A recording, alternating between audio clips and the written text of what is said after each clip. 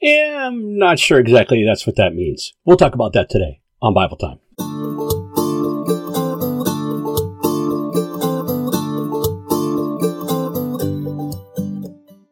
Hello again, everyone. Thank you for joining me for Bible Time. You know, each week when I do this, I like to take your questions. I like to take your concerns. You know, I keep my ear to the ground and kind of listen for what's going on, you know, in church or in society in general, and just try to gear Bible Time around that each week. But this week, I'm going to be a little bit selfish. So I'm asking you for the grace to let me talk about something that's bothering me for 1 week. And that is this book that I am reading. It's called The Care of Souls, Cultivating a Pastor's Heart by Harold Sankbell. Anyway, very good book. I really have learned a lot from it. But there is one thing that I do take quite a bit of exception with. This man is a Lutheran pastor, so he's coming at this with a lot of Lutheran background. First of all, he gears it towards men. He's speaking to men. So any female pastor reading it, I apologize, but I didn't write it. But that's not what I take exception with. He takes the verse from John chapter 20, beginning around verse 22, 23. Basically, Jesus says, you know, he breathes on them the Holy Spirit. And he says, whoever sins you forgive will be forgiven, and whoever sins you keep will not be forgiven. And that has always bothered me. I didn't quite understand what Jesus was talking about there, but I think I understand a little bit better now after doing some research and some prayer and reading about it in this book. This man's saying that, well, and I had the wonderful opportunity to absolve this man's sins. And I'm looking around like, what? And then he says it again, you know, I decided that he was truly penitent, so I absolved his sins. And then he makes the comment that this is what we're called to. We're given the right to absolve sins, almost as if he knew I was questioning him. And he says, we've been given this authority in John chapter 20, verse 23.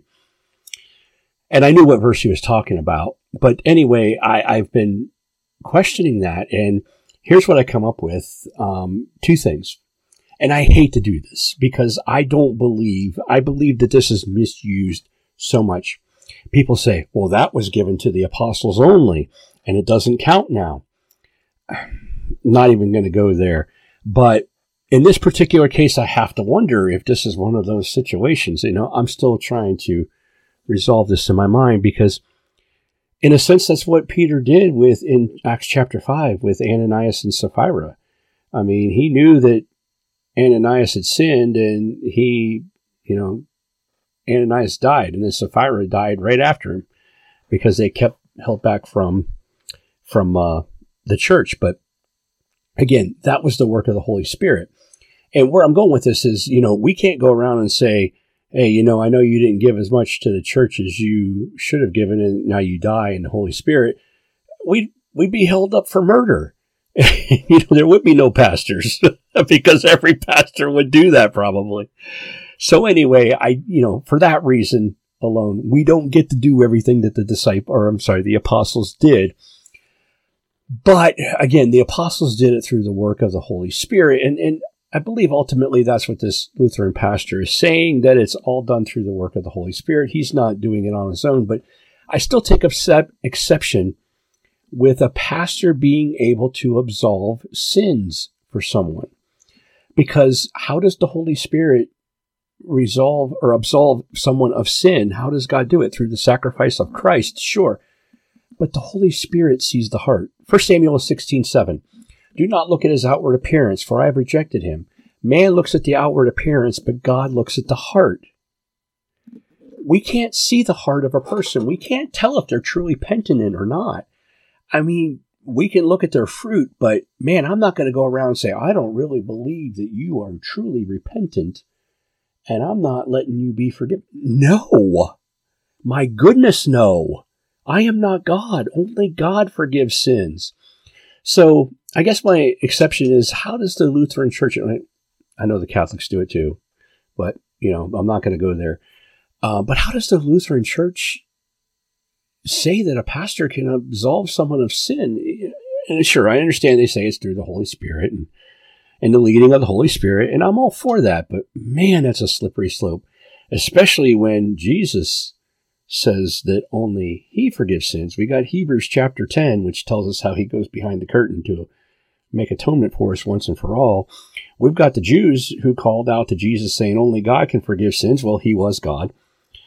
I mean, it's just, there's a mountain of evidence that says that only God forgives sins.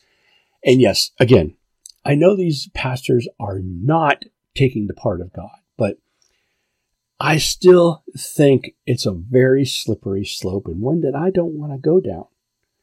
So, just wanted to get that off my chest. Now, do I feel that people can be forgiven by other people? Sure. If you come against me and you do something wrong, I'm going to forgive you. That's my command, to forgive you. And is that what Jesus was talking about? That's what I always thought. That, when you forgive someone, they're forgiven. But if you don't forgive, they're not forgiven. And that is not a good thing. I believe he was telling them it's not a good thing to not forgive people. It's only hurting yourself. So, there's the redirect there. And I don't know who's right or who's wrong. If I'm right and the Lutherans are wrong, or if the Lutherans are right and I just need to come around to their way of thinking. But anyway, I always go back to this. Romans 14. Look, it doesn't say that everything is okay for anybody. It's not moral relativism, but if you're going to believe something and I disagree with you, I'm okay with disagreeing with you. Just let me be okay with disagreeing with you. Don't make it a big deal.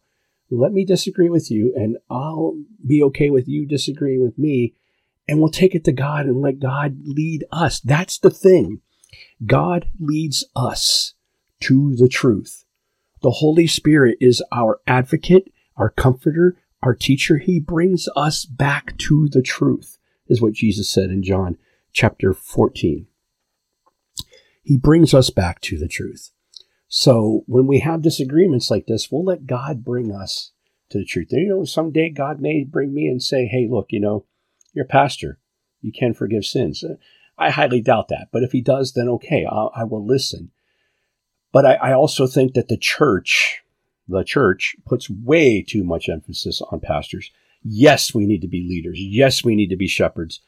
Jesus had a very special place in his heart for shepherds, according to The Chosen, Season 1, Episode 8. But anyway, we need to, and that's not scripture, but we as pastors, need to understand that we're leaders, and we do help and teach and guide through the work of the Holy Spirit. But man, I stop short of telling you your sins are forgiven. That's up to God. Now, your sins are forgiven if you have come to the Lord, and I can teach you how he absolves us of sin through believing in our heart and confessing with our mouth, and I'd be glad to lead you in that. But don't ask me to forgive your sins. I ain't going to do it. That's your Bible time for today. I hope you enjoyed it, and I'll talk to you again all real soon. God bless.